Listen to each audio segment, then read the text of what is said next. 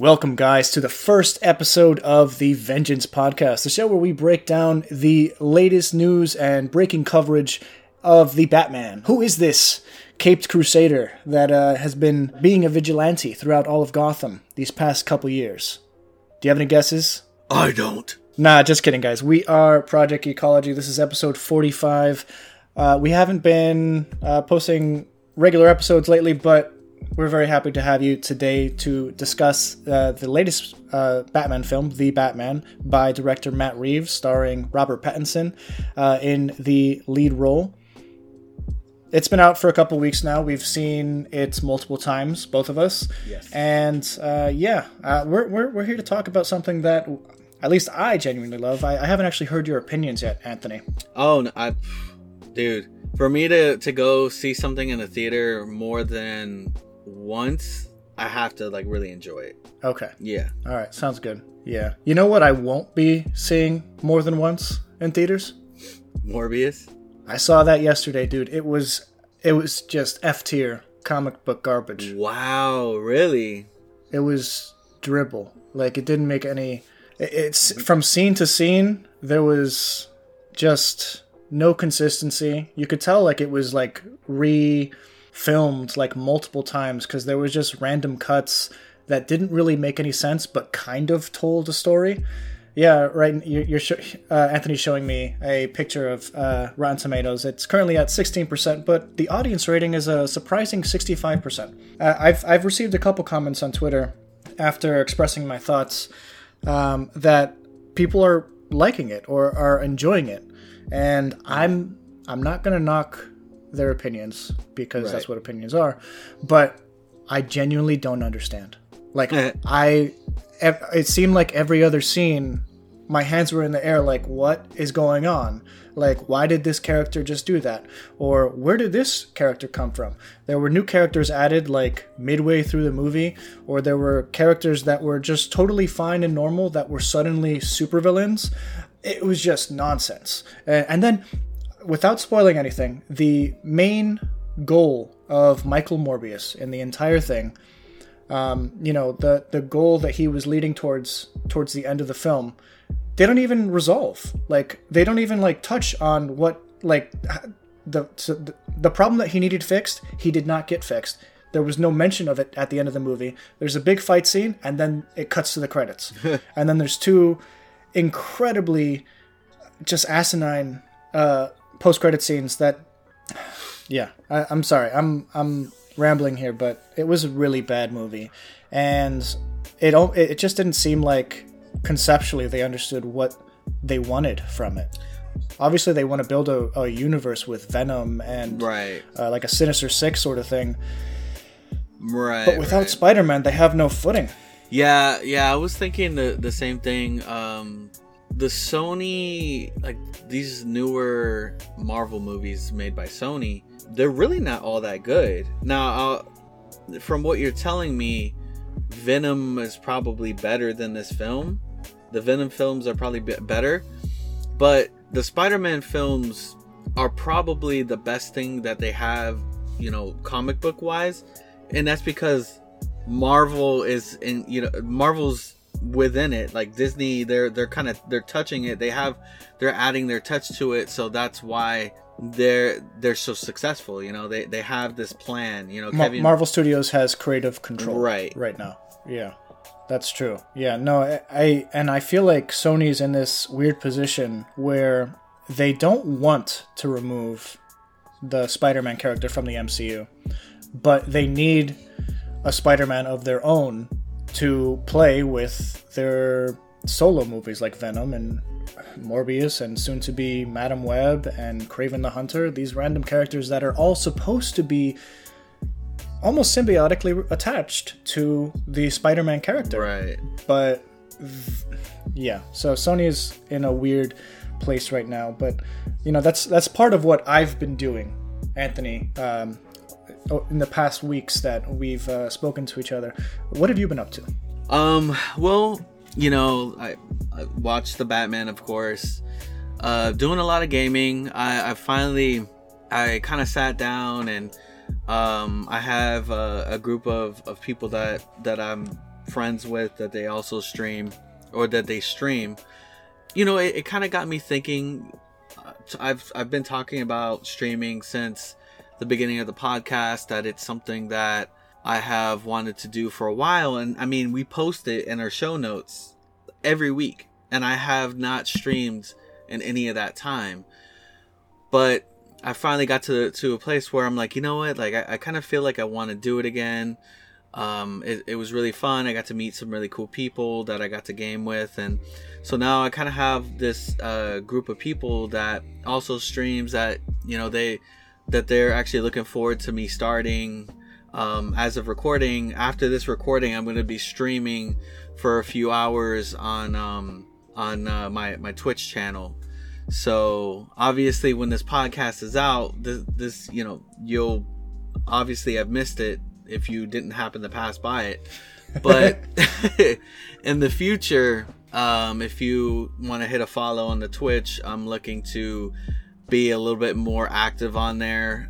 Maybe not crazy right away, but you know, maybe a couple, maybe 2 to 3 days in the week. You know, we'll see. You know, nothing's set in stone right now, but I'm looking to kind of start that back up. I had real fun with it, and dude, actually, it's been a minute since yeah. Done that. I mean, I remember you hopped in like, ooh, dude, this was years ago.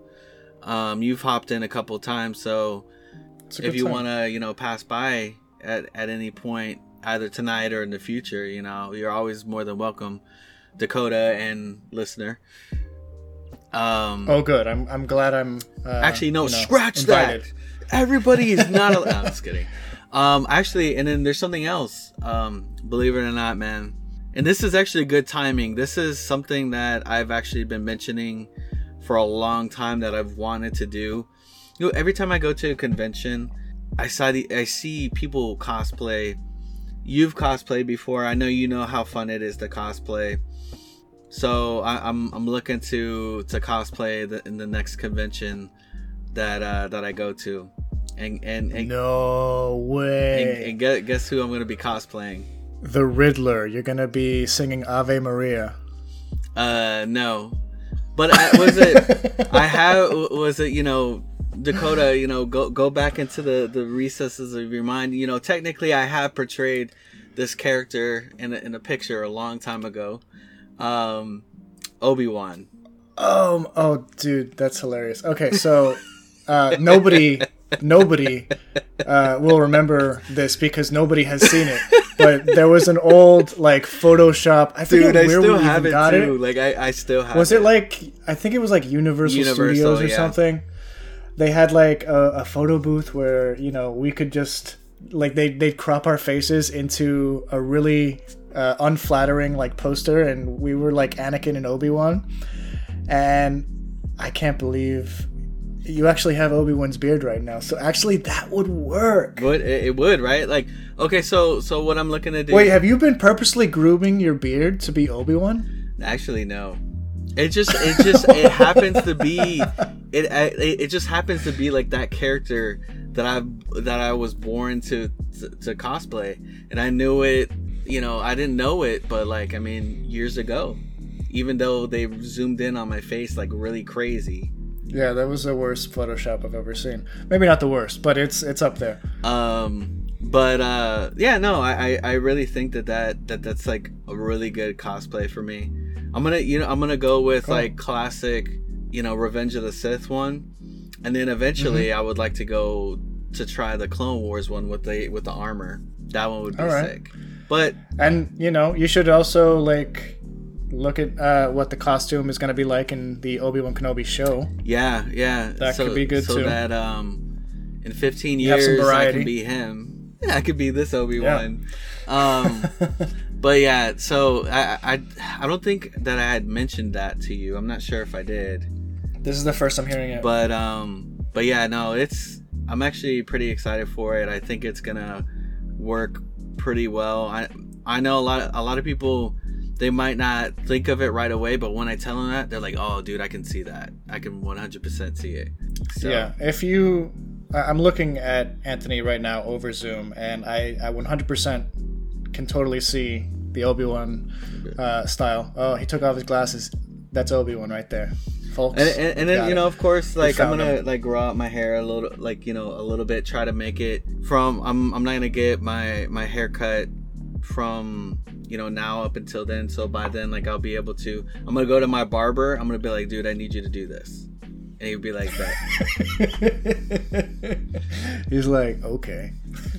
Oh, that's awesome, bro. All right, so you are restarting your streams. What days are you planning to stream if you are going regular again? Okay, so right now, so I'm gonna be streaming tonight. So maybe I'll be looking at mostly like on the weekend, but I might have some like, you know, sprinkled throughout the week. All right. Especially like, yeah, exactly. Weekends. Some days I have early. So sometimes I have early days at work where, like, if I'm working on a Saturday, they let us get out early. So that means that I'll be able to get into the gym a little bit earlier and I'll be home earlier. So then I might be able to hop on to a stream, you know? Cool. So, but right, yeah, man. Hit me up with a link when you do, because I don't have like notifications turned on Twitch or anything. So. No, for sure. But yeah, no, that's what I've been up to. The streaming, and then like that Obi-Wan one is like, that was like pretty big for me. And I actually like put in an order for I'm actually getting like a Jedi cloak, but like a wool one. Like I want a good one. Okay. So. All right. So yeah, man. Sounds fun. That's what I've been up to. I'm excited. How about you? Like, I know that you've been doing some work on the Geek Critique stuff. I know that you've put out some videos on your other channel, your Disney one. So right. So yeah, I'm actually in the process of doing my next big MCU timeline. It's been over 2 years since I released one of those videos. Ooh, and it's about time, and it's even bigger now because obviously with the new titles, the Disney Plus titles, and also the opening up of the multiverse.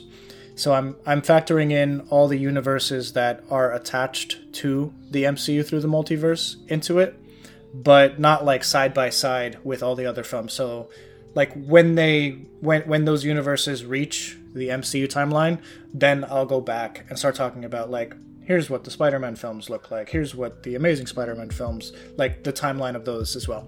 So that's a big project. I just finished writing, I think, my second draft of the script. I'm pretty set on it. And I'm going to try to record that sometime within the next week. It's tough because I want to do it like a green screen sort of thing. So there's a lot of setup involved in that. But I'm really excited about it, and a good majority of the people who follow Geek Critique, know me as that guy. Yeah. Like you are that MCU timeline guy. That's actually something that I've been interested in. Also, is like the whole like green screen thing. That's something that I've always wanted to do, as far as like my stream. So, I like it when you do it. I think it looks really cool when you do your the green screen stuff. Yeah, it looks really cool. And you can do some weatherman stuff, but with the timeline. It's like here this is where Tobey Maguire factors in. Yeah, exactly. That's actually the plan. Yeah. But yeah, man, that's woo boy. And then now like people are like championing for an Amazing Spider-Man 3. So bro, there's this. My actual theory is that they're going to bring back the Amazing Spider-Man series so that the MCU has its Spider-Man, and Sony and the spin-off series has their Spider-Man. And it could work as like a multiverse story, like this is what's happening in this universe, like we've seen him in the MCU, so it's like, okay, now that Andrew Garfield is in his universe, like, I mean, if he comes back for that, it's like, okay, this is what's happening, and there's always like that chance where they could pop back in, Oh yeah, absolutely. And I think that's Sony's plan. Spider-Man is their biggest movie IP by a long shot. Yeah, I agree. They're kind of tied to Marvel Studios right now because of the success of the Tom Holland trilogy. Yeah. And they really want to branch out of that. So they've been working on ways to try and diversify that brand, and they've been trying the Venom movies, which we talked about, and the Morbius movie, and they have other spin-offs in the works as well. I think that they've been working towards having multiple Spider-Man series at once. So because they get all the money for the Tom Holland stuff, but he's attached to the MCU. Also getting money for like an Amazing Spider-Man 3 and 4 and whatever, with all their interconnected like villain stuff like Venom and Morbius. Yeah. I think that's their goal. And that's why they're pushing all of these side films so hard, like Madam Web and Kraven the Hunter. I think they're really trying to work towards that. Yeah, man, and was it like Andrew Garfield's performance in No Way Home? I mean, it sold me. Like, Sony needs to kind of like build off of that. Like, I feel like he took whatever strengths he had and he was able to like put that into his character. Whereas, like, I mean, we've talked about this before. Like, I just don't think that the writing was all there when he was there before, and we weren't ready for that change. But I think that after that movie, people were like ready for Andrew Garfield to like get a second chance, I think, and I hope he does. Yeah, I do. He too. Seems like I think he's right for the role. Yeah, I think he likes that role. I think that him not being accepted probably like broke his heart a little bit, and maybe he was like, okay, well, I'm coming back to this character. I'm gonna really put my all into it, and like I could really see it. Yeah, it'd be great to see him in a movie again. Totally. Yeah, I totally agree. What else have I been up to? I have I've been pretty consistent with like keeping up with comics as they come out. I'm enjoying a couple series. I've been reading the latest Moon Knight series, which is topical because Moon Knight, the first episode is just dropped on Disney Plus this past week. Right, I still need to watch that, man. I've been like getting my heart broken though with this Halo series. Oh, is it bad? Dude, I really don't understand like how people can mess things up. Like I it's like you need to like if you bring on like a creative member of the Halo team to like help you do, unless like they already are and they just like whatever, just do whatever you want. Like the action is like really good, the fighting is really good, but the story, like the writing is like it's like one of those things that you say you ingest something and at first it hits, like when it hits you, you're like, man, this tastes good, and it has a nasty aftertaste. That's what that writing, like that's what it is. Like you get hit with the action, but then the writing is like leaves a bad taste in your mouth. Interesting. So, what is it? Is it an adaptation? Is it a sequel or prequel to the story? That's a good question. My hands are like, what is this? Is this? And then they showed Master Chief's face, which they've never done. I think they showed his eyes one time in the game, but like that was about the extent of it. And so like in this world, it's apparent that they've already been fighting the Covenant, which is the aliens, for a little while. They've been fighting these insurgents too, like which in the stories they had like these fights with kind of like these separatists, and then the Covenant came in and that became the enemy. But it seemed like apparent like that they've been fighting the Covenant for a while because the Covenant, they called Master Chief Demon, which is what they call him in the game. So they've fought him before. They've already come across him for a good while for him to develop that name. Like he takes his helmet off. Do you remember which game? Do you remember which game they started calling him that? They started calling him that since like the first one. Okay. Because they came out with stories, these books that took place before the actual Halo game, and then led up to the Halo. Like they came out with a book called The Flood or something like that, and it takes place on like the game, the Halo. So is this being presented as like a canonical entry in the Halo series, or is this just something?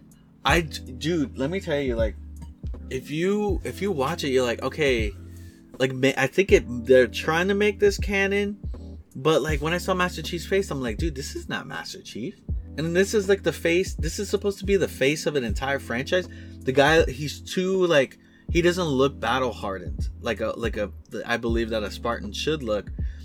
Especially if you've been fighting these insurgents and then the Covenant for like all these years.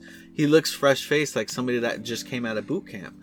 Like, I'm not trying to knock against the actor, but I just, the way that Master Chief was essentially a Din Djarin. Master Chief has, they take it's like Din Djarin, where he would take his helmet off, but not where anybody else was. That's the same thing with Master Chief. Nobody's ever seen what Master Chief looks like, except for, maybe his previous Spartan team, and then the lady that headed over that program. But like, I'm just like, dude, like, what are y'all doing? Like, man, like, the source material is right there. You don't have to follow the exact story, but the source material is there, dude. Like, and people, they try to go. I feel like people, they try to take things and they want to go outside the box, which is not a bad idea. But I believe that there is something called going too far out the box, and you just destroy where stuff. the creative liberties are exactly. just too far out. I'm like, dude, like, when is this supposed to be? Like, I don't understand. Like, it tells you the year, but I'm just gonna call this a multiversal story, because I'm like, that guy, like, just an alternate thing. Yeah, like, it is what it is. All right, so Variant, Master Chief. How is the general audience like taking the series? Are they enjoying it? Is it? It's about like my take. Like, they like some stuff, they don't like. I mean, some people like it, but a lot of us are like, dude, what the heck? Like, there's a group of us. We watch it on Discord. We watch it together. Like, somebody will stream it on Discord, and we'll be like in a channel, and we're just like typing in the thing, like, dude, what the heck is this? That's how I was with Morbius yesterday. I was, but I had nobody to like say that to, because I went by myself. But I mean, that, like, come on, dude. Like, how long have I been toting about Halo? I know, since I was a kid. Yeah. That's why I'm so worried. Like, I think like 2 years ago or 3 years ago, they said that they were developing a Kingdom Hearts TV show for Disney Plus, and I haven't heard anything. I haven't heard anything about it, and I'm worried that they're just gonna. I'd rather it just be a game, a game that I remember loving. There's certain things that, like, they just need to stay games. Like, Halo had the potential to become a live action show. It's just no respect for the source material. Another one that could be potentially a live action show is Gears of War, and I feel like if they bring that in, they could destroy that too. Maybe bring in Sam Raimi, because it has that like kind of horror element to it. But yeah, but yeah, that's I forgot. But I heard that Moon Knight's pretty good so far. I need to hop on that. It's only been one episode, but it's a strong first episode. I've seen some criticism that like they cut away from the action, but that's part of the story, because this is a character with dissociative identity disorder. So the main character that we're following is like an identity of this character that doesn't realize his alter ego, or his other identity is like a mercenary type character. His other identity is a Batman. Yes, kind of, a little bit, but it's a very different. Yeah, he kind of has a look that's similar to Batman, but he's the entire purpose of the character is very different. Yeah, like he's like I said, he's got like he's got a mental disability where he has multiple personalities. Yeah. He's a dude who has other dudes in his mind. He was like resurrected by an Egyptian god, and now basically has to do the god's bidding. And that's pretty much the gist of it. It's kind of like the story kind of feels like it almost wants to be The Mummy so far. Where there's a certain like aspect to it that's like, he lives out of a museum a little bit, and it has that feel, which I'm enjoying. So far so good. Nice. Yeah. I'll watch it. I'll watch it this weekend. I gotta get something to scrub the heartbreak off. All right. You know what you can get to scrub the heartbreak off? I've been rewatching Daredevil. Dude, you got to rewatch it. Man, Charlie Cox is just so good. Like, at both characters, Matt Murdock and Daredevil. Yeah. Yes, totally. We've been rewatching the first season. We should do some of the Defenders shows on Project Ecology. Oh yeah, no, definitely. I agree. So I agree. Definitely rewatch at least the first season of Daredevil, so we can talk about that soon. 100%. But yeah, we're about 30 minutes in. You want to talk about some vengeance? I'm going to talk about some vengeance. All right, so tell me. That's really what this film should have been called, The Vengeance. The Vengeance. Yeah, I feel like the Batman is an interesting name. It could have just been Batman as well, and it probably would have had the same effect. But the Batman, I liked it. Kind of. I like the at the end. I mean, at the beginning, dude. Yeah. I'm still trying to wake up, so. Yeah, it's a good thing you had that coffee before recording. Yeah, no, I actually do like the before it. Yeah. It's almost like he's a character that not everybody understands yet. And you see that throughout the movie. Like, there's people who don't really understand what his MO is, other than all he says is, I'm vengeance. You know, when he... Yeah. When he strikes stuff down. and Gordon calls him that, too. Yeah, it's true. Yeah, I loved it. I watched it. I've seen it 3 times now. Oh, wow. I haven't hit the 3rd time, but I've seen it twice, back to backs. Nice. Okay. So yeah, Jen and I decided we were going to go watch it a 3rd time because her brother hadn't seen it, and we wanted to take him. So he enjoyed it. It's a good he's excuse. He's a funny guy, man. Like, he heard that they play Something in the Way. He's a big Nirvana fan. And he's just like, yeah, I'll go see that. So that's why that was the selling point for him. Speaking of Something in the Way, I really like the almost emo take on Bruce Wayne that they took, you know?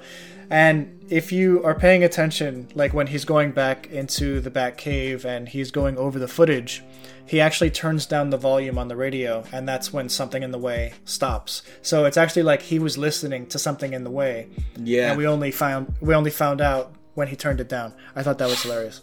Yeah, I like the tech. The tech is cool. It's realistic too. Like, it's believable tech. Yeah.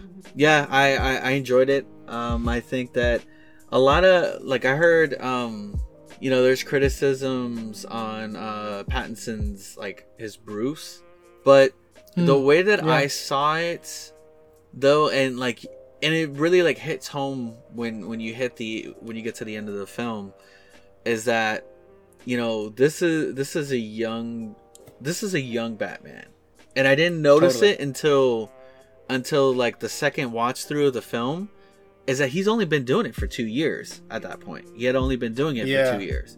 So he's a younger Batman. He has established his presence, of course. Like, I mean, he's known, but he's still inexperienced, and it's very apparent that he's inexperienced. And I actually like that. I thought it was really good. I really liked that this was also, like, heavily on, like, the detective side of Batman. It kind of reminded me of the Arkham games. It was very dark, like, tonally also, like, darker than, like, a lot of these other Batman films that we've gotten, like, even darker than the Nolan trilogy. Yeah, sure. And then, like, all the this isn't a Batman movie you can take your nephew or your niece to. It's a little dark. Yeah, no, it's really, really dark. The take that they had on the Riddler was, like, really, really cool. But he's also extremely brutal, and that's probably the reason I wouldn't take a young kid to see it. Like, he's very creepy. He did that actor, man. Like, he did a fantastic job. Yeah, Dana. Yeah, he did a great job. Yeah, I actually really liked the concept of this is a new Batman. Yeah. And he hasn't really found a balance yet in his life. Right. He has devoted everything to being the Batman character. He hasn't spent any time as Bruce Wayne.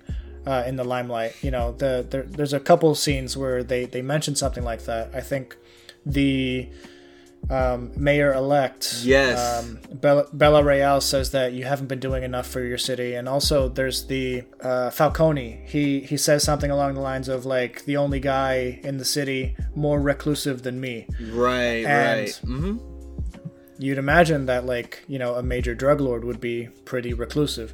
So yeah, this guy is barely out of his house. Yeah, exactly. And like I said, it hits home a little bit more, especially when you get to the end of the film, when he hits the realization that he needs to be more than what he has been. And Yes. that, I think at that point, that's when, you know, say that they continue on with him, that you'll probably start seeing more of that playboy billionaire Bruce Wayne. So yeah. Yeah, absolutely.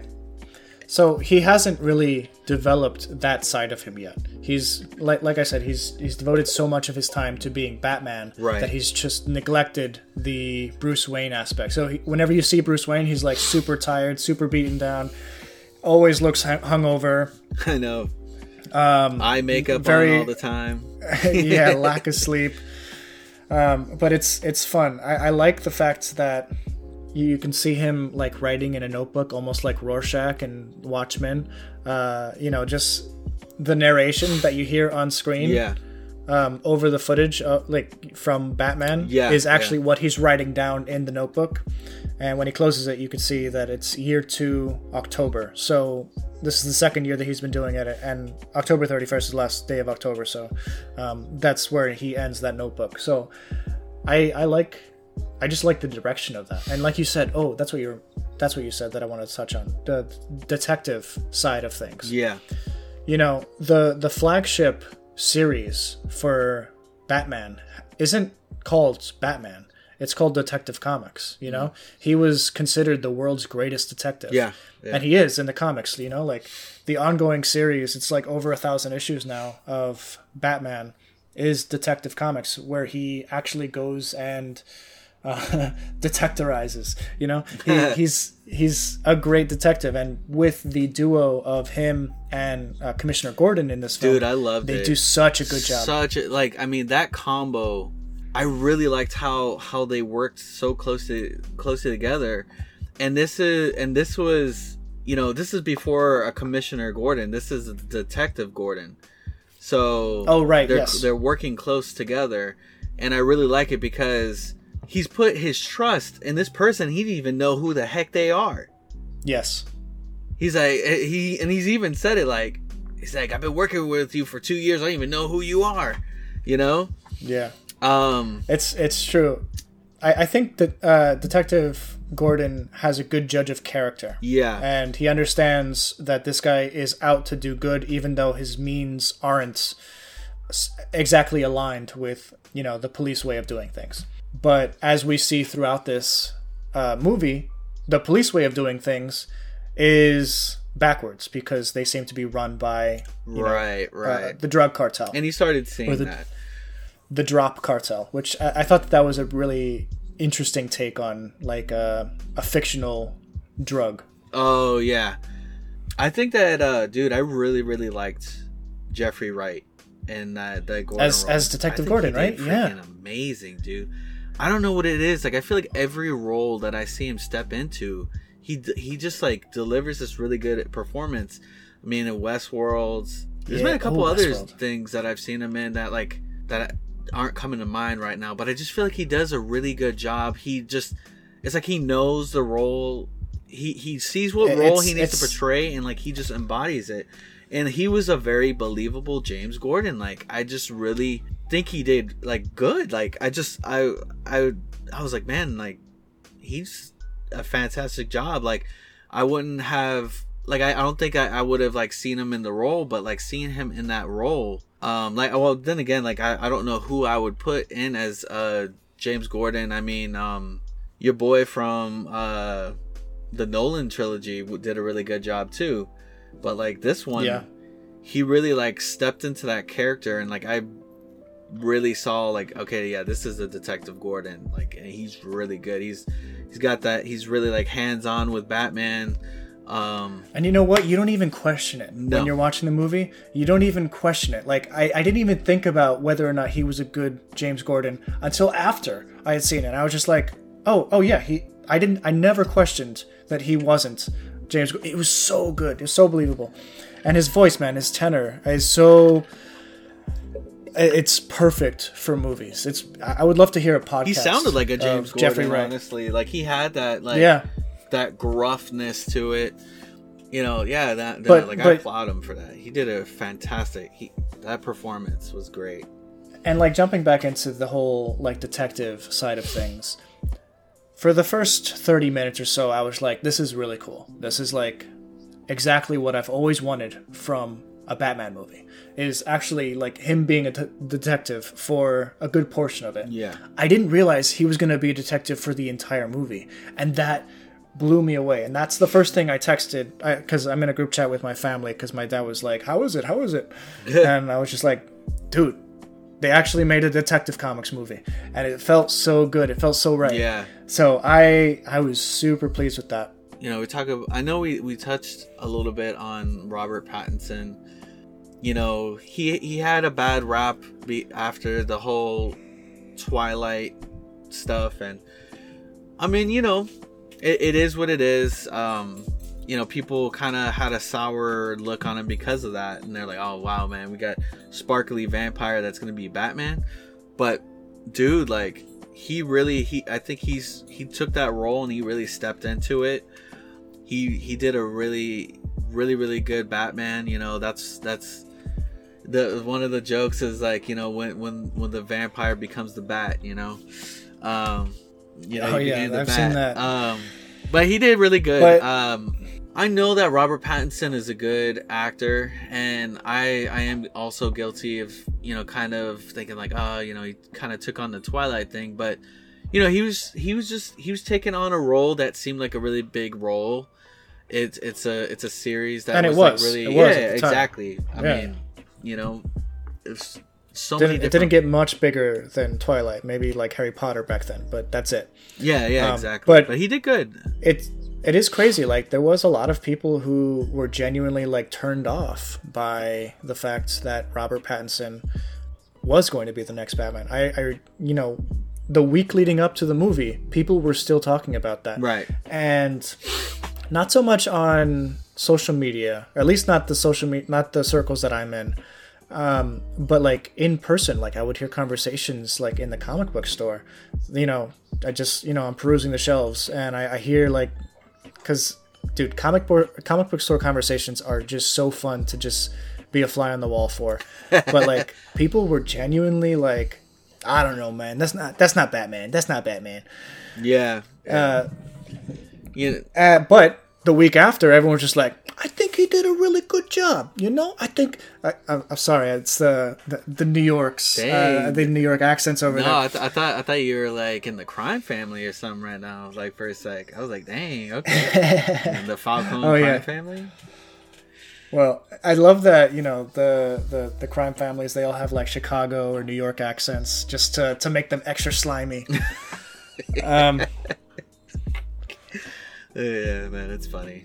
It is, though. It is. It's true. But, dude, he did a good job. I'm 100% sold. I can't wait to see more of this character. Did you feel that it was a long movie? Because it was a long movie, but did you feel that it was? You know, it's funny. And I think I texted you after. Did I text you? Yes. I was like, yeah, man, I'm sitting in the movie, and like, you know, I was like, okay, you know, I'm hitting 2 hours, and then like I'm like 2.5 hours in, and I'm like, dang, man, this thing's still going. Like, and then bombs start going off. It's like 2.5 hours in, and bombs start going off, and like the movie actually starts. I'm like, oh no, dude. I'm like, yo, let me look this up, man. It said like 2 hours and 52 minutes. I was like, oh my god, I didn't even realize it was this long. I enjoyed it. I think that they could have shortened it a little bit. Some things might have dragged on a little bit. And like, man, like I felt like so much did happen. I was like, yo, man, this guy this guy Riddler like just had all these domino pieces set up, and he's like, all these domino pieces are gonna fall for 3 hours long. But I mean, it was like I guess it wasn't as bad to me if I went to go see it a second time. So okay, I guess the question I was trying to ask was, did you ever feel like, all right, so an example, I was watching Morbius yesterday. Yeah. By the midway point, I was like, this is way too long. Like, I need this to be over. I was debating leaving. Just because, I saw everything I needed to see. It just isn't a good movie. But after I finished, I was just like, what the heck? I came in at 4 o'clock and it's not even 6 o'clock. That means, like, including the trailers, I looked it up. It was, well under 2-hour movie, and it felt like a 3-hour mess. So when the pacing is off, yeah, it kind of ruins it. But with the Batman, the pacing is so smooth; it never misses a beat, and I think that's just right. Like I don't think that there was ever a point in the film that I felt like dang man, like what the heck's going on, like. I mean, it caught me off guard when like I noticed that 2.5 hours went by, and I'm like, dang, it's been 2.5 hours, and I was like, dang man, it seems like we still got a little bit more to go. I think more so was like my bladder was like, I was like, bro, that last hour I was dying, dude. I was like, dude, and like.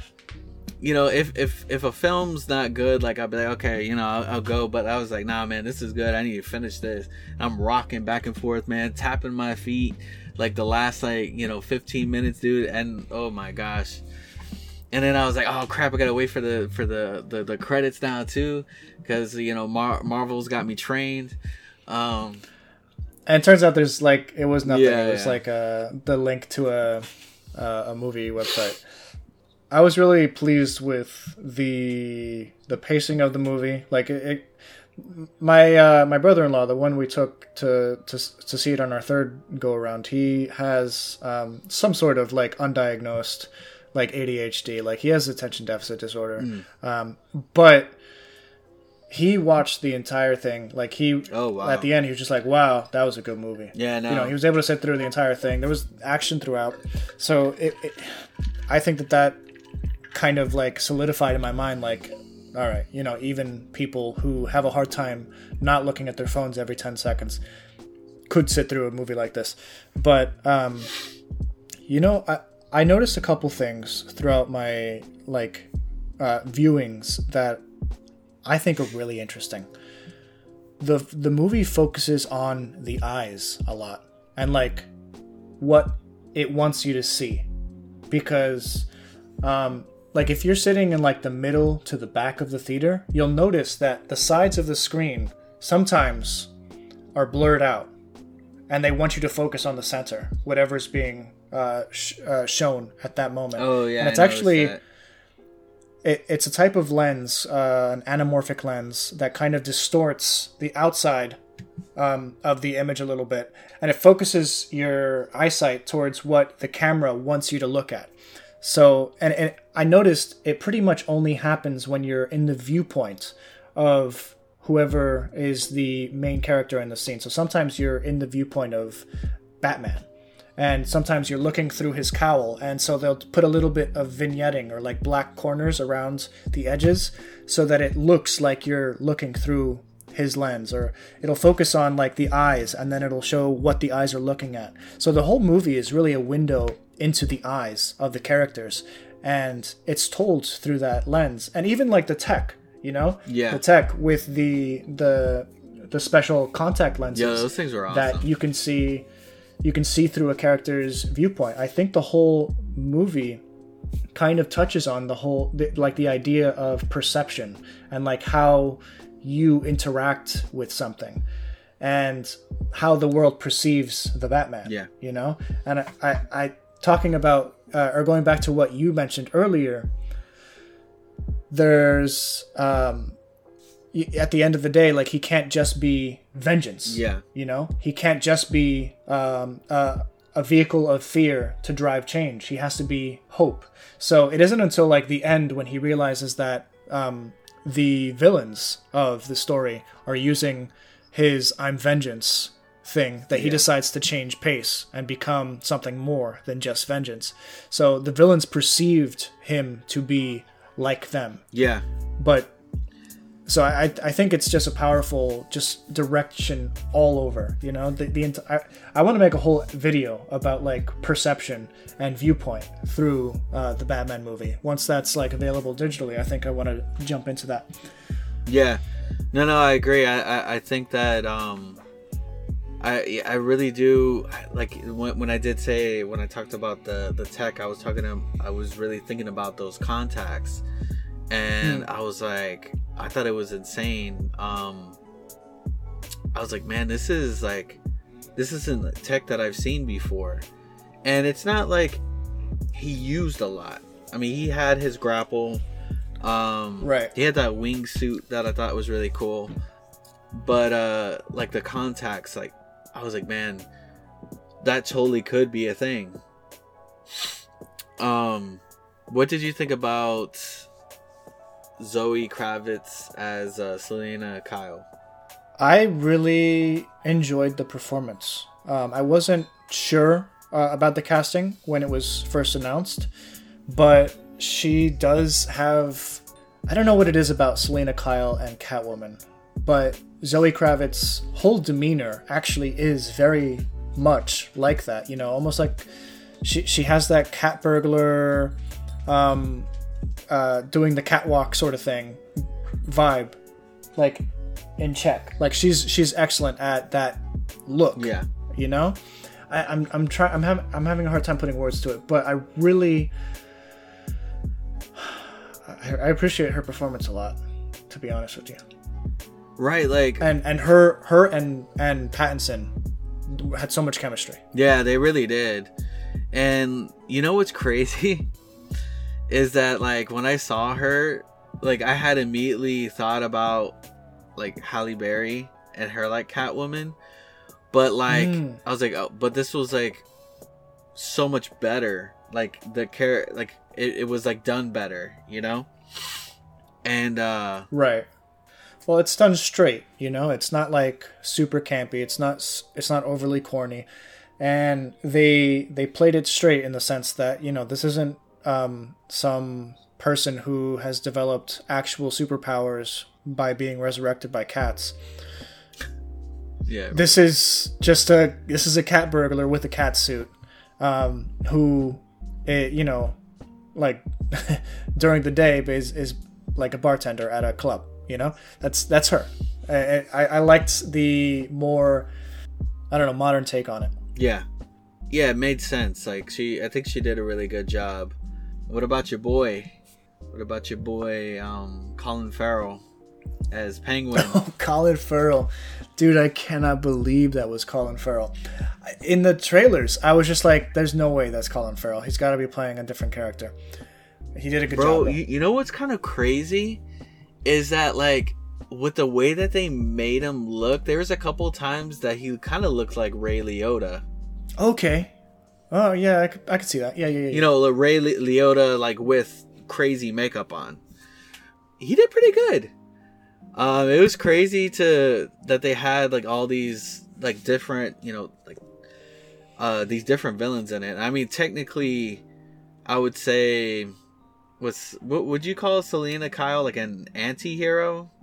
Well, she is. Yeah. You know, she's in it for her own motives. She's not trying to do anything for the good of anyone but herself. You know, like she goes to that crime scene or that meetup to steal money, not because she wants to bring it in for evidence. She wants it to get out of town. Right. You know, right.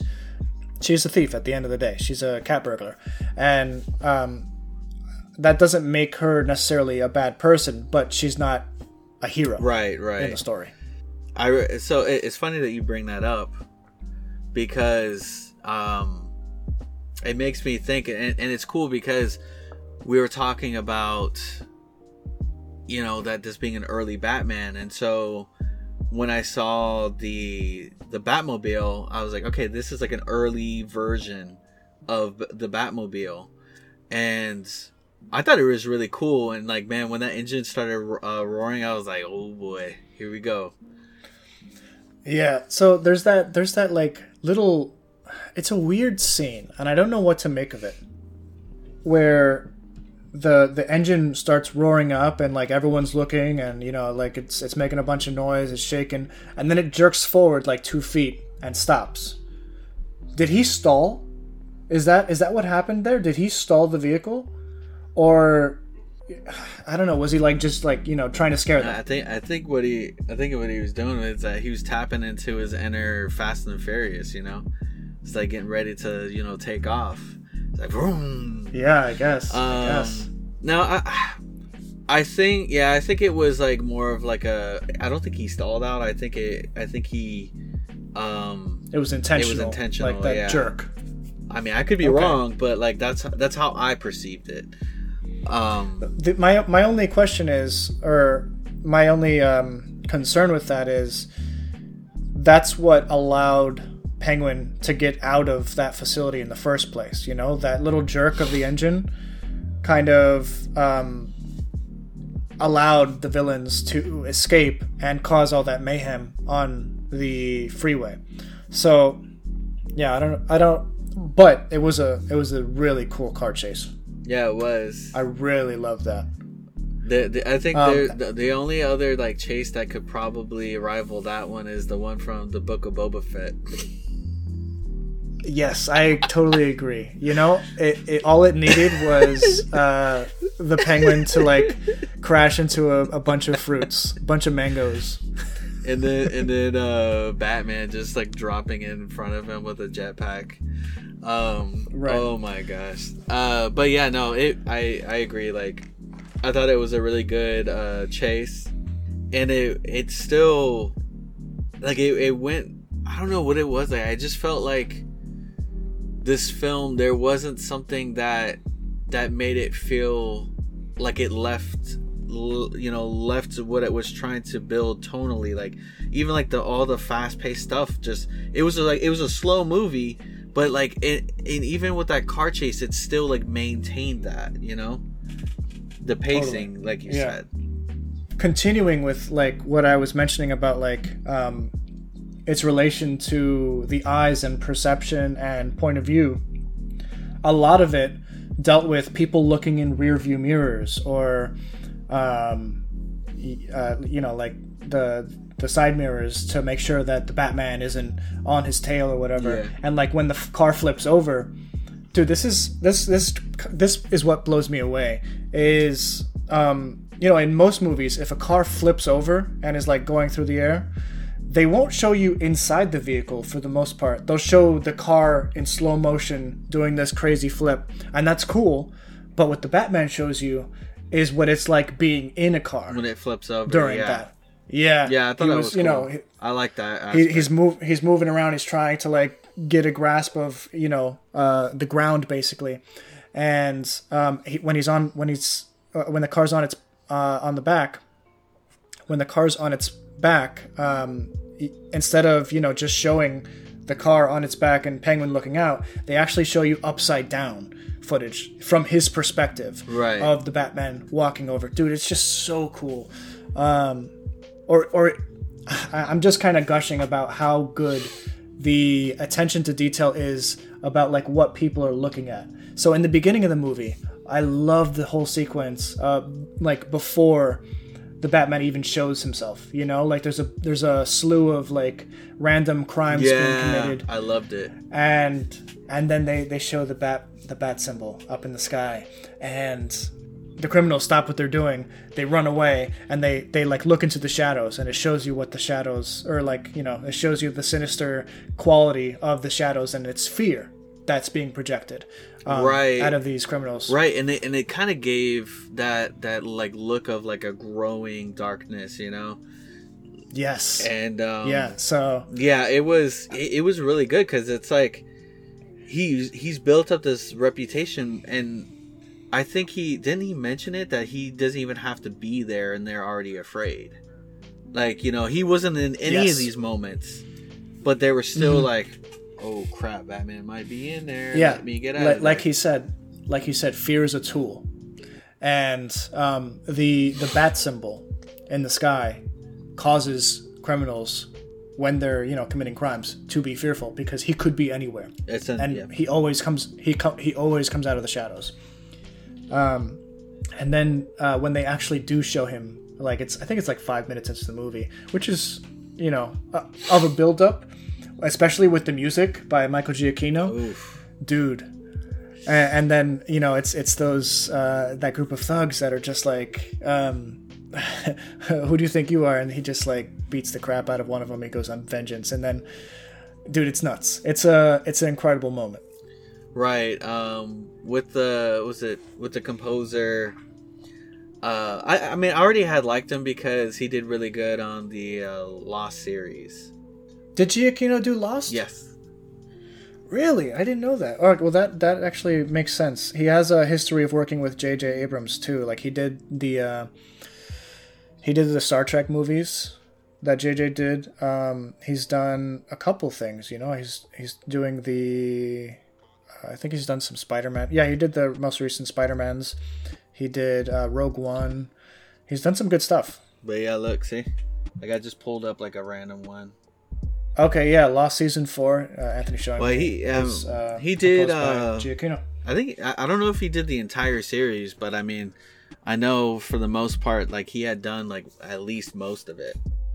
Yeah, so Giacchino's theme here is really, really cool. The Batman theme. I remember when it was first announced. Like, when they first showed his costume, they also showcased the new theme. And it's such a powerful theme, because it just keeps going. Right. It keeps going. And then when you think you're at the tip, it like, they throw in like horns, and it's just like such a triumphant, right, like, almost like a scary, it's like a horror theme. Yeah, like I something that I noticed was that like, was that, yeah, like this Batman, like,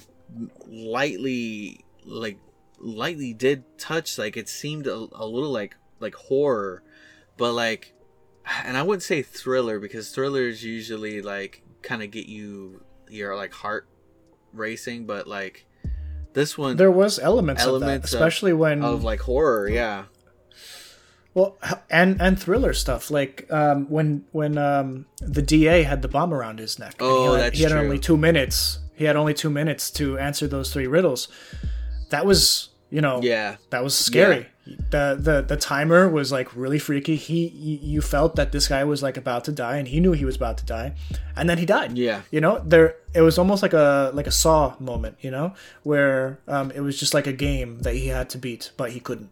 Right, which, you know, now that I think about it, like I wonder if that character was inspired by the Riddler, because I know that there's versions of the Riddler in the comic that are very like this Riddler. That's an interesting thought. Maybe. But maybe in some ways, yeah. But yeah, I just overall this film was really, I really liked it. I thought it was just like a different, like, I don't know what it is. Like, I know that the DCEU, they're like trying to do something, but like all these like side things that they're doing are like knocking it out of the park. Like, it's like, I mean, what are y'all doing over here? Because these people over here are doing something that's working. You need to get with these people. Maybe this needs to be the DCEU, and you guys just take this and not make it canon anymore. You know what I think DC should try and do?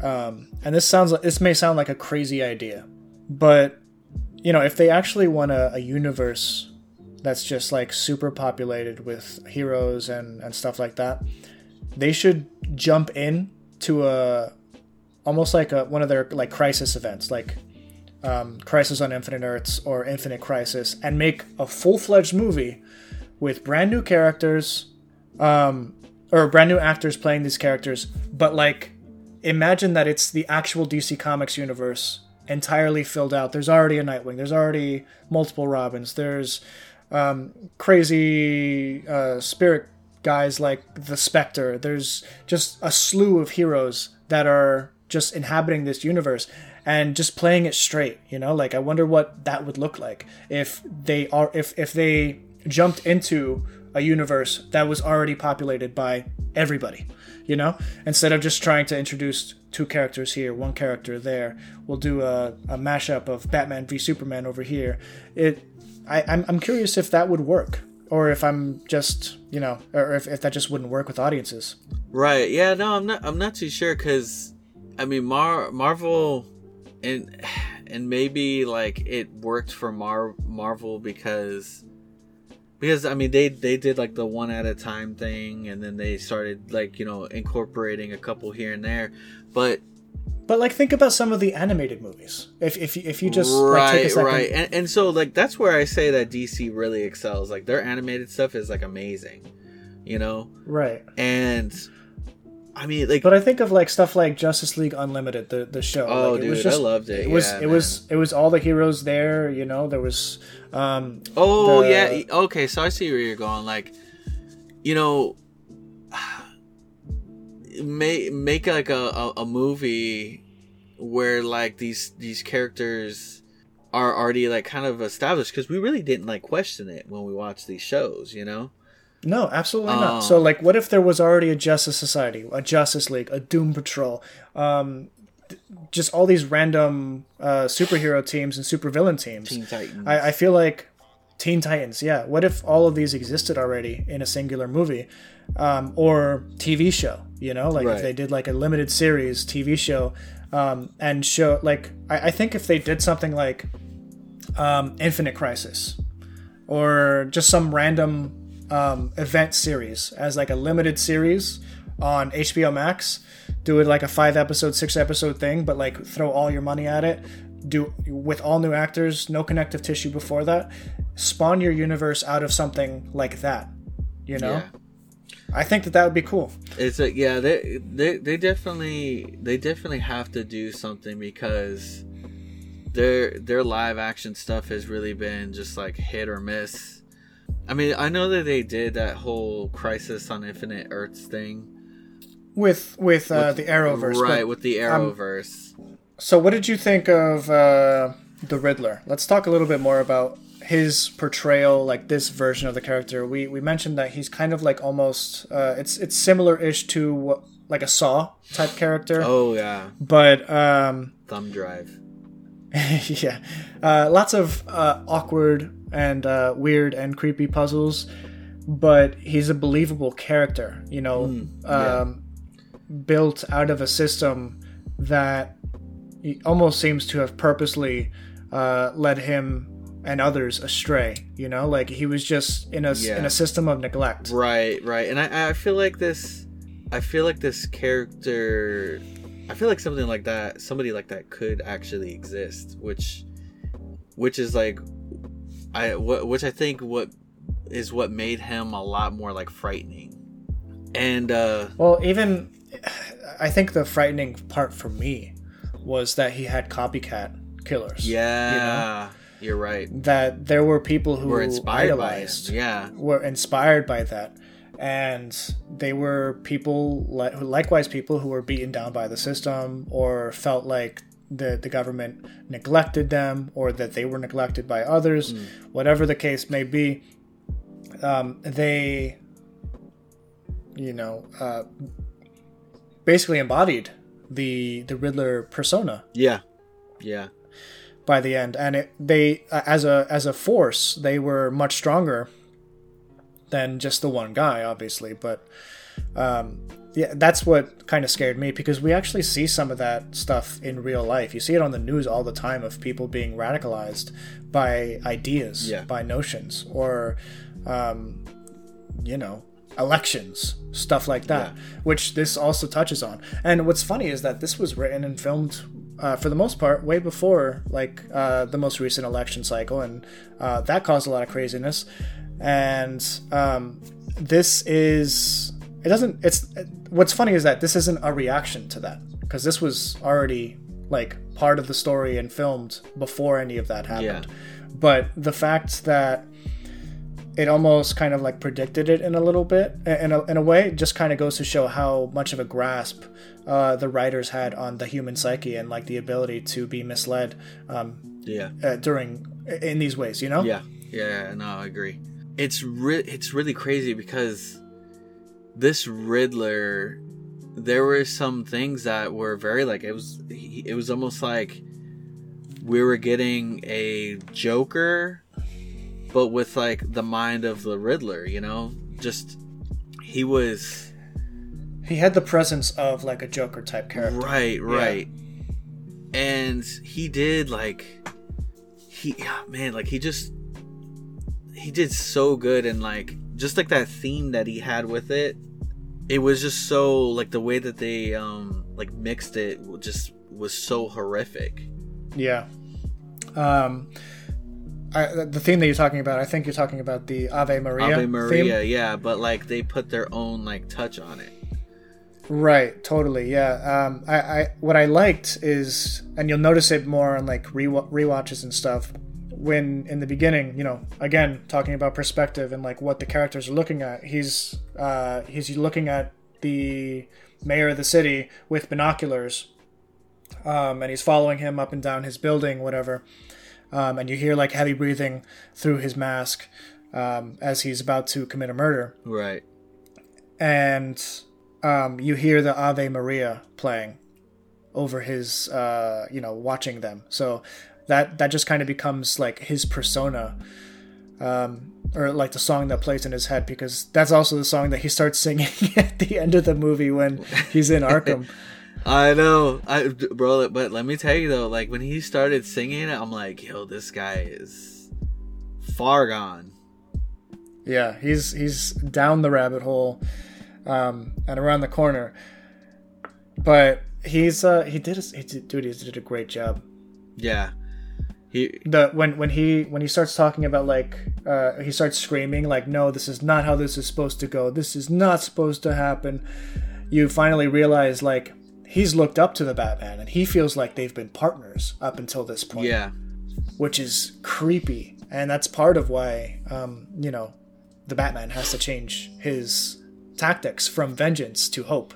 Yeah, and yeah. So that's why I think I was able to. I think that's why Pattinson's portrayal of Bruce didn't bother me as much as it bothered others, because I saw that this was a Bruce Wayne that hasn't found that balance yet. That he's like essentially Batman all the time. Yes. Yeah. So he realizes that he can do more as Bruce Wayne as well, probably by the end of the movie. Right, right. As like a beacon of hope. Because we have to also realize that he didn't realize that his parents' name has been besmirched at this point. Right. Like the entire renewal program that they had set out for Gotham has been being drained over the past 20 years by Gotham's elite and like the underworld of Gotham. They've all been like leeching off of this $1 billion nonprofit, basically, that was put into place before the Waynes were killed. Right. And and then also I don't know if you caught it, but like regular civilians were afraid of him too. Oh yeah. Yeah, I think that's part of like you noticed that mayor-elect, like she was kind of like, when he tried to help her, she was kind of right. Like, it wasn't until like a child, the child that he had seen earlier in the film, that like he reached out and grabbed the Batman's hand, that she decided to do that. Even like in the beginning, after the Batman saves that one guy on the subway, from that mob, he goes, "Please don't hurt me." Meanwhile, Batman just saved his life. Him, But like, this Batman's motives weren't exactly that. Like they weren't exactly clear. Like they knew that he went after criminals, but they weren't really like, they didn't really like they just knew that he was just some like brutal like vigilante, you know, just beating the heck out of people. Like, I mean, there was like some, you know, it's like there's like moments where he lacked restraint. Oh yeah, totally. And there were times where he had to be held back, you know. Sometimes, like near the end of the movie, where he nearly like beats the guy to a pulp, he has to be held back by Selena and Jim Gordon. That was, you know, kind of fueled by that adrenaline rush that he like shot into his That was leg, adrenaline, right? I'm assuming, because he was like, or some cocktail. It had to have been, man. Because you know what, you know what was a good something that somebody like had brought up, and and in that moment it might not be, but it's something that could become, is Venom, that Bane uses. That vein, yes, actually, And that kind of looked looked like it. similar. It kind of had that look that it was like a similar cocktail of chemicals that Bane gets from Ace Chemicals and all that. So, yeah, that's a possibility. That's for sure a possibility. It could have been directly from there, you know. Right, it could be the same cocktail. But yeah, that man, he went like, and so when I saw that theory, I was like, you know, I could totally see it, and especially like, I mean, he went wild after you taking it too, and that's when he had to be restrained, you know. What did you think about your boy, you know, Schmeagol? Took me a bit. Andy Serkis, you know. Andy Serkis. I haven't met a role that I haven't been happy Andy Serkis took on, because he's really good at playing really crazy characters. He's really good at playing, you know, fictional monsters, and he's really good at playing apes. He's really good at playing, you know, the wise butler character. But let me tell you though, like I feel like this Andy Serkis or this Alfred Pennyworth is like this is one that he's like, he could throw down. Like, if a fight came, he'd be there to fight. Oh yeah, he seems like he almost has like a classic Bond feel to him, you know. Like he knows a thing or two about, you know, like the spycraft and all that. So I like that about him. Right, and I mean they have that show out though that it's like Pennyworth, and he's essentially that type of character. So I haven't watched it either. But like, you know, that's probably what they were going with, and I liked it too. And you know, I actually like heard something that, and it made sense about this character, where somebody was talking about this Alfred and then the Alfred that they see in that show. And you know, when you see the bomb that shows up in the mansion, you know, like that tower, you know, it was supposed to allude to like him getting killed, but they're like, you know, with this Alfred that I'd been seeing, you know, this like spy, this, you know, like it's like an Alfred that's a spy. That Alfred gave me that vibes very much so like I knew that he didn't die because he just seems somebody that's very, you know, in tune with knowing this stuff. And so yeah, he did really good. Like the moment he saw the letter written to the Batman in like fireproof enveloping, that was a sure sign for him to throw away the package. But not in time for him to, you know, get caught in the crossfire and you know, actually burned. And he was in the hospital for a couple of days, I think. Right. What's interesting, and it may not be apparent on a first viewing, unless you're paying like close attention to actually like what's being said and what's being done, is the fear that you know, as we're learning more about the targets of Riddler's, you know, rampage throughout the city, Bruce Wayne is worried that the Riddler's figured out who he is. So when he targets Bruce Wayne, he assumes that, you know, he assumes the worst. He assumes that the Riddler has figured it out. But when he goes to the Riddler in Arkham, that's when he really gets freaked out, because he starts going, Bruce Wayne, and I know you see the fear. it. You're like, oh, he's like, you see the fear in Batman's eyes, and then he says something like, "That's the only one we didn't get," and then it clicks. And it clicks in Batman's head. He kind of like let out a little bit of a like breath, like mentally, just like, okay. Yes. Yeah, like, oh, I didn't have much to worry about besides, my loved ones being attacked. But yeah, it was really well done, because in the movie, you're just like, is he saying Bruce Wayne because he knows this is Bruce Wayne? Right. It seems like it. It seems like it. But he wouldn't have written a letter in fireproof enveloping to Batman if he thought that Batman and Bruce Wayne were the same person, Yeah. He would have probably have said like, to Bruce Wayne or something like that.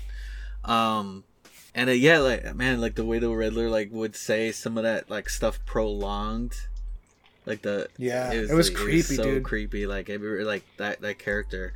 Let's talk a little bit about like this Gotham, This Gotham, like, I really liked it because, like, I felt like it was Gotham. In the Nolan trilogy, it almost kind of just felt like New York.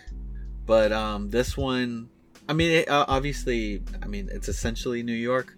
But it gave me that Gotham vibes of, like, what Gotham would be like in a realistic setting. They did really good, like, the darkness, the rain, just the vibe. The city itself, the setting went well with the theme of the movie, and it just, like, for me, I think that they did a really good job with setting that up. It also wasn't like overly dark, and it wasn't overly goofy. Sometimes it, like in the Batman movies from the 80s and 90s, Gotham was often depicted as like, the criminals were like really goofy criminals, like they're always wearing like glow sticks and stuff, like they just came out of a rave or whatever. But like you said, I really appreciate the way that they depicted Gotham. Did you know that a lot of the movie was filmed on like the same type of set that The Mandalorian was filmed on, which is like the circular stage? Yeah, what was that called? So the technology is called Stagecraft, but the actual device is called the Volume, and it's a big, dude, that's almost 360 degree like LED set that is attached to the camera, and as you move, the background warps so that whatever's in the frame of the camera is always in focus. It's a really cool technology. It's I think it's the future of movies and like shows. I like it. It really like adds. I think it really like helps with the lighting and makes it look a little bit more natural. Like, with The Mandalorian, it did that, and in all honesty, like, I would not have known that, like, unless you told me. I did not know that. I was able to know that with The Mandalorian because I saw the documentary. Next time you look at the scenes where they're like next to the bat symbol, like the big light, and they're overlooking the city, you can kind of tell that it isn't a real city in the background, but it's so good. Like, it follows and it tracks them depending on where the camera's looking, because it's basically attached to a computer set as it's moving. So it's really cool. Dude, nice. That's awesome. It creates this virtual world that's like working alongside the real world. It's really cool. Yeah, man. That's cool, man. I need to pay attention to that the next time I see that I like watch the movie. All right, what do you think of the Joker? Oh, you're talking about the are you talking about the tease at the end? The tease at the end? I thought that I was like, whoa. Okay. I thought it was pretty cool. That may be the only thing I like actively didn't like, if I'm honest.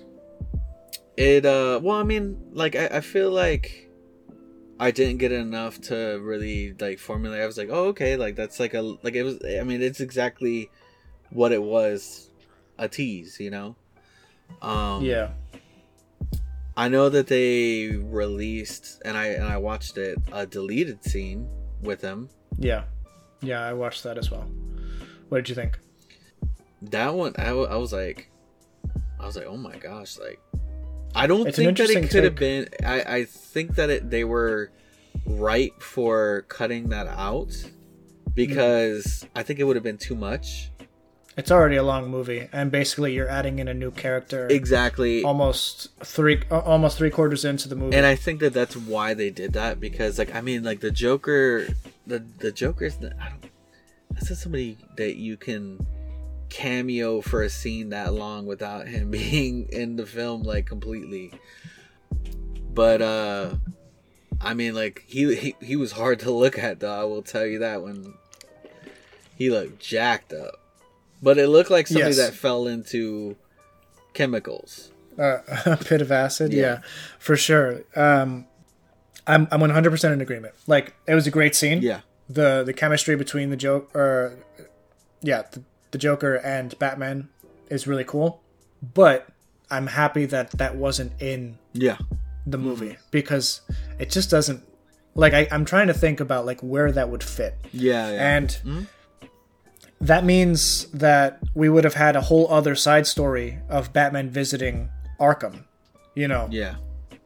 This is even before the Riddler was imprisoned, you know? So he would have visited Arkham another time. So there's probably even more deleted scenes of him like getting there and like trying to figure out why he would want to go there in the first place. So yeah, I'm happy that they took that out. Just, it's already almost a 3-hour movie, you know? Right. Yeah. I saw it and I was like, man, I'd be happy to watch a director's cut, but like, you know, for a theatrical cut, I feel like this was solid. Yeah. It's just the Joker is like a whole. He's like a whole character that, like I said, like, I mean, they had that tease with him, and that's exactly what it was. But that was a whole scene. I mean, it's a longer scene. Like, was that like 5 minutes? I think it was a 5-minute. Minute scene, dude. You cannot have a 5-minute scene with the Joker and him just being It was just I visited the Joker, bro. No, that's a main villain that he has to have his own movie. Right, but what's cool is that he's already met the Joker. You know, like, this is a character who he's already put into prison. But what I liked about the scene is that it implies that Batman has a lot of respect for the mind of the Joker. If he's willing to like get advice from him on this new villain, you know, I think that's really interesting. He's already come across somebody that's like pretty insane, and somebody that would probably understand the mind of the Riddler. And so I totally get that. You know that scene with the Riddler and Batman kind of reminded me of that scene in the Nolan trilogy. The like, where is she? Like when they're in the interrogation room. But like when he's like beating out against it, I was like, oh, there he is. Dude, he was like, he was kind of like, oh, like essentially like, oh, I've got Batman exactly where I want him, and so he was like celebrating. What I actually like really liked about, you know, one of many things, the movie's very good, Batman Begins, is the ending. It's just a little tease. It's a Joker card from like a deck of playing cards, and that was it. That was the tease for the next movie's Joker, and that was excellent. You know, it was short, sweet, but you got the point. Yeah, I like that. So let's jump back to the overall like main picture, and let's talk about the ending a little bit as Riddler's plan comes to fruition. He always knew that he was going to be caught and brought to Arkham. Right. But he realized that in Arkham he would be safe from the destruction he was about to cause in the city. And he I think he places like 9 or 11 different vans across the city wall that blow up, and the... Dude, I love that basically scene with him. He's like, boom! Like behind the glass. Dude, he just kept on doing it. And I was like, yo, this man is freaking ingenious. I saw the funniest meme actually about like they took that little clip of him yelling like boom as like as stuff was blowing up in the distance. It was like me watching the food in my microwave explode.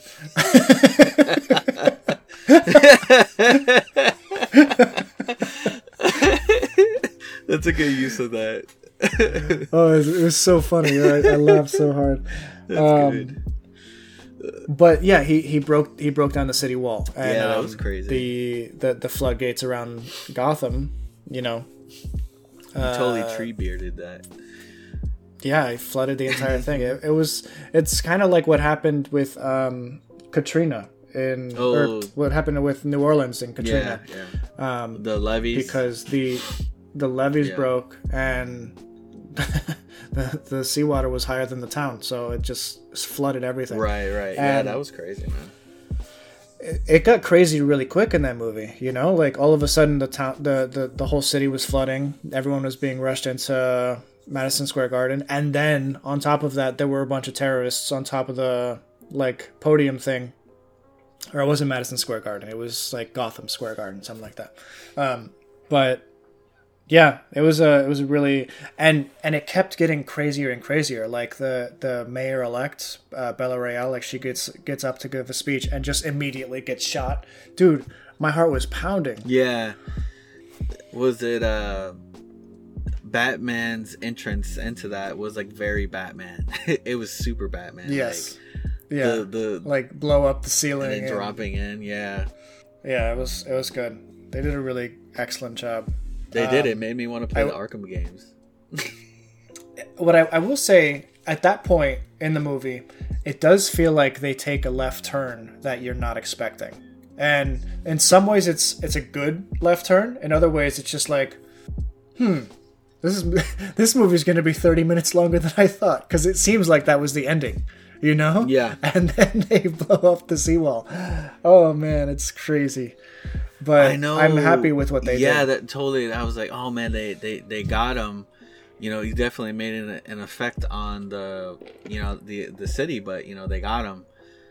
And then for real, like where he was like, oh, I placed the, you know, like when he was talking about placing the bombs. I'm like, dang man, we got a whole other like storyline going on right here, where he takes the like rug Tucker that he used to kill the former mayor. Yeah, the former mayor with, and he had like this whole thing etched under the carpet in his apartment, and he was like literally living right next to was it the iceberg, the ice lounge or something like that?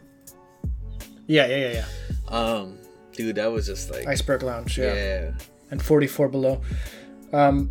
Before we close out, let's talk a little bit about Selina Kyle and her relationship with Falcone, and that whole side of things. I thought that whole plot was really well done. You know, like they didn't really. It wasn't like an info dump. It was like everything was on a need to know basis. You know, like you only found out about stuff as you needed to find out about it, and when the characters wanted you to find out about it.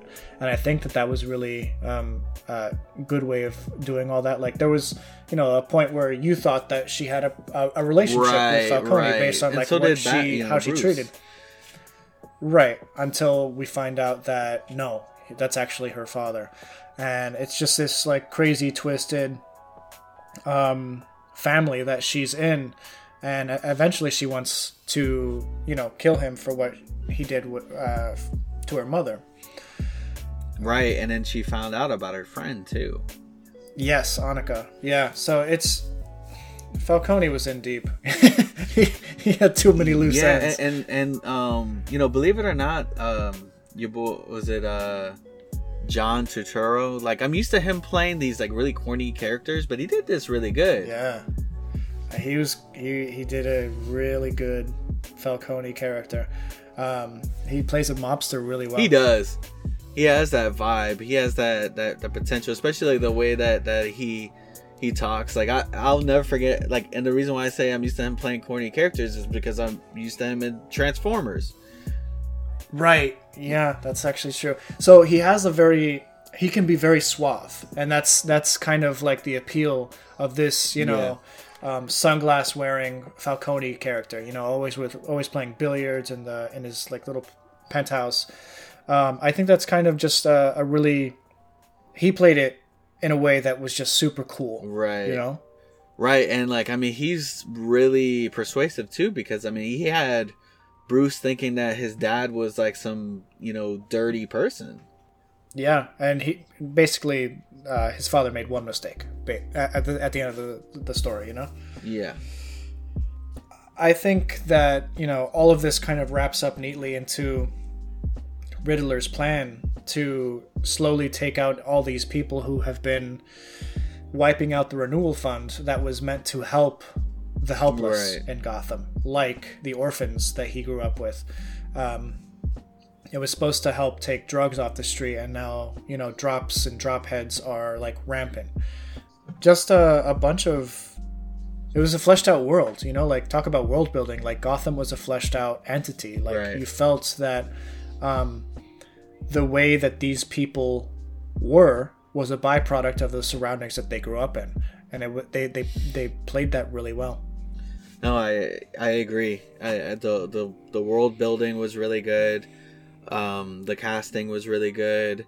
I felt like everybody on the cast understood their role, and they really like put their all into it. Especially like these the like main focuses, like the villain, Batman with Gordon, like they like just like literally I felt like everybody on screen really put in these strong performances. There were really no characters that I disliked, but there were characters that like whenever I watch I kind of laugh. Like there's the one the twins. I do like the twins. I thought that was just like a funny inclusion. But no, there's that one police officer who talks like this that I laugh whenever he's on screen, just because it's such a funny voice to mimic. You're gonna put yourself on the line for this freak. Yeah, was it the commissioner, or no? That was the. I think that was the commissioner. I think it was, bro. And the way he got taken out. Ooh boy. Ooh. Oh no, not the commissioner. Not the commissioner. Okay. It was. It was someone else. But yeah, I thought that his voice was funny too. The commissioner. Any last thoughts on the Batman before we close out? Just a quick little touch.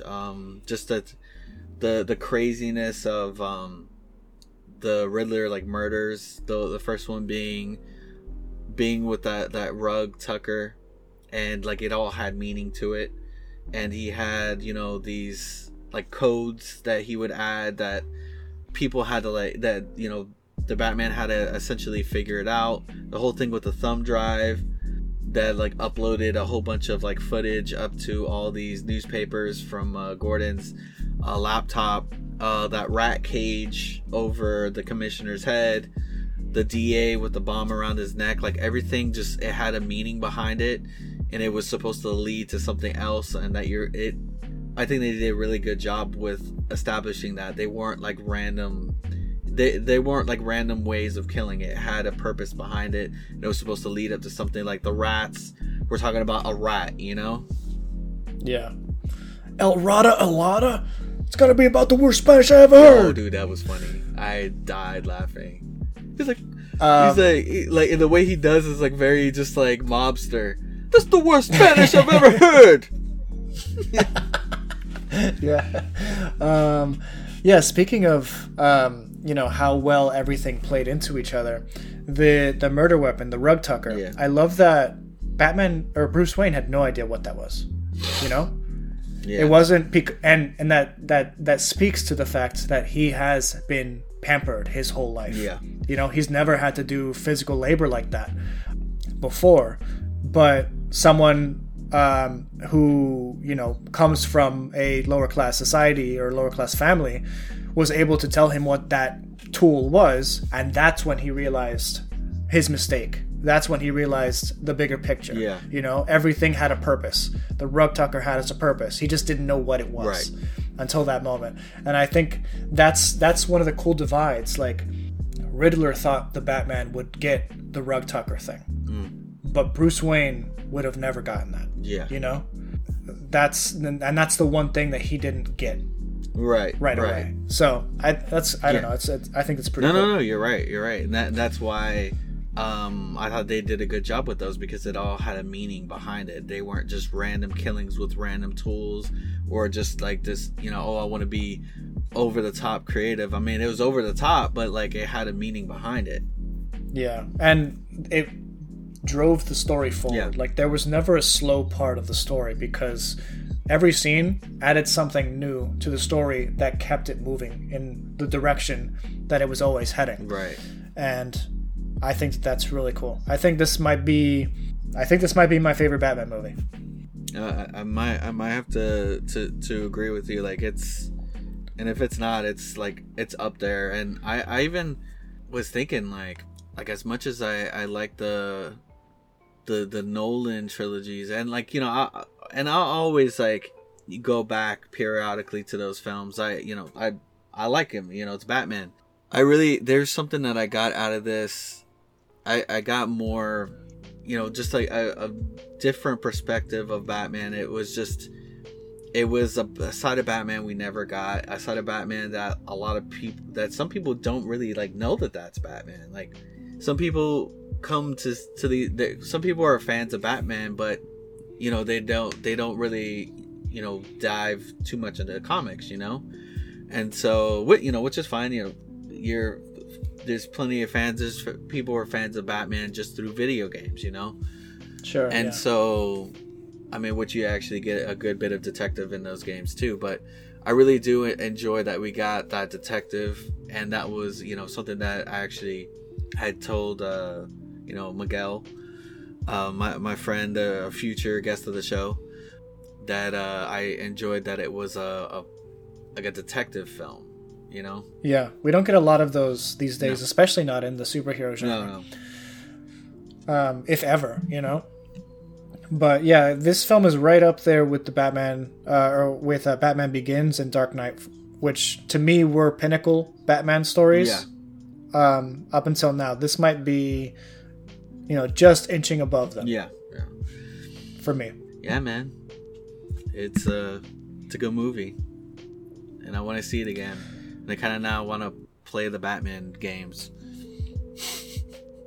What I took from it, or rather what my wife took from it, was that you can pretty much... This is one of those movies that you can keep going back to and finding new things.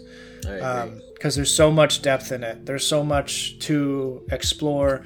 Like, it wasn't until my third viewing that I was really actively focusing on like the cinematography of the movie, and it's so beautifully done. Like, I know I've been gushing about like point of view and the perspective of the eyes in this movie, and like where the camera wants you to look, and the ways the camera wants you to look. I think that is all really fascinating, and the fact that they were able to not only do that for a couple scenes, but do that throughout the entire movie is really cool. Like, the movie begins with someone looking through the binoculars.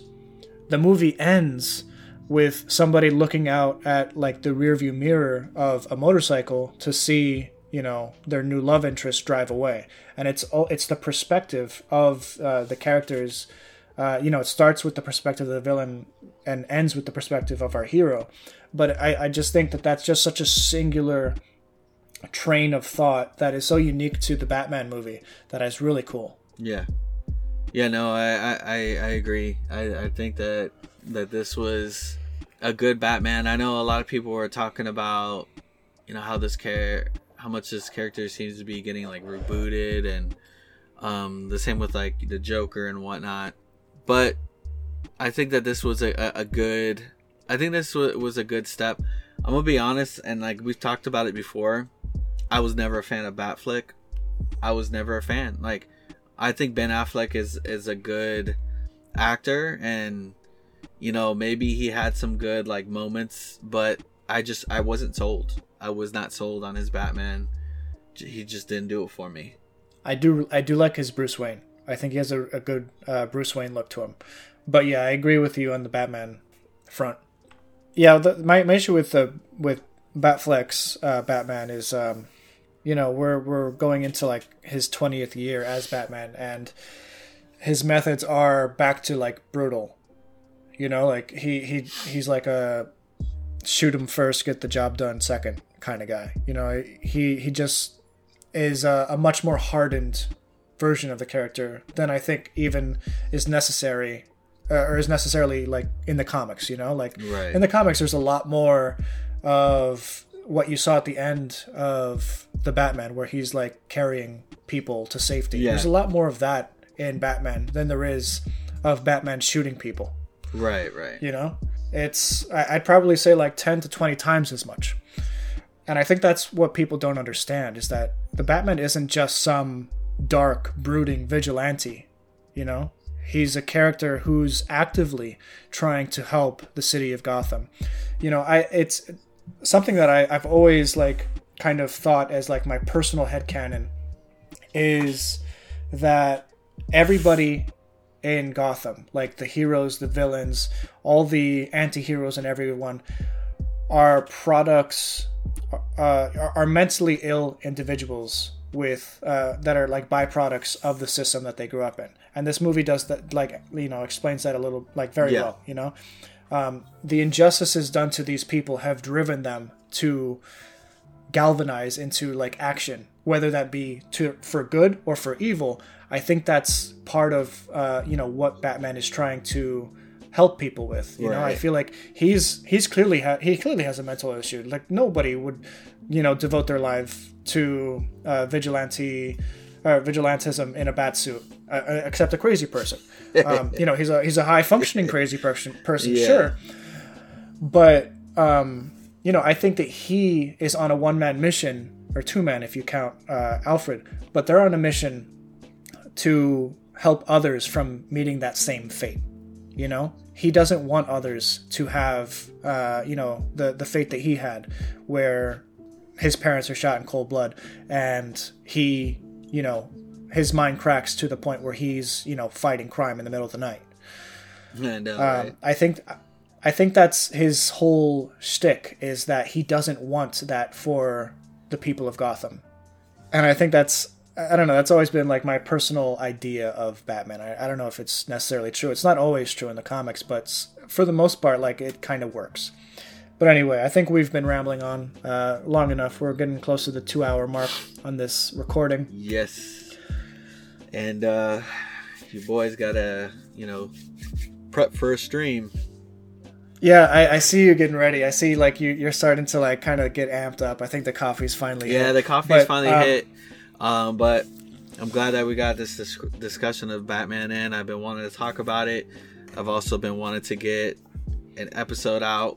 And I know that, like, I mean, you spoke to it, that we haven't brought out anything in a while, but we are looking to start ramping it up a bit more. I know that we kind of hit these highs and lows, but you know how it is. Life happens, things happen, and so sometimes you gotta take a step back from some of the things that we like to do.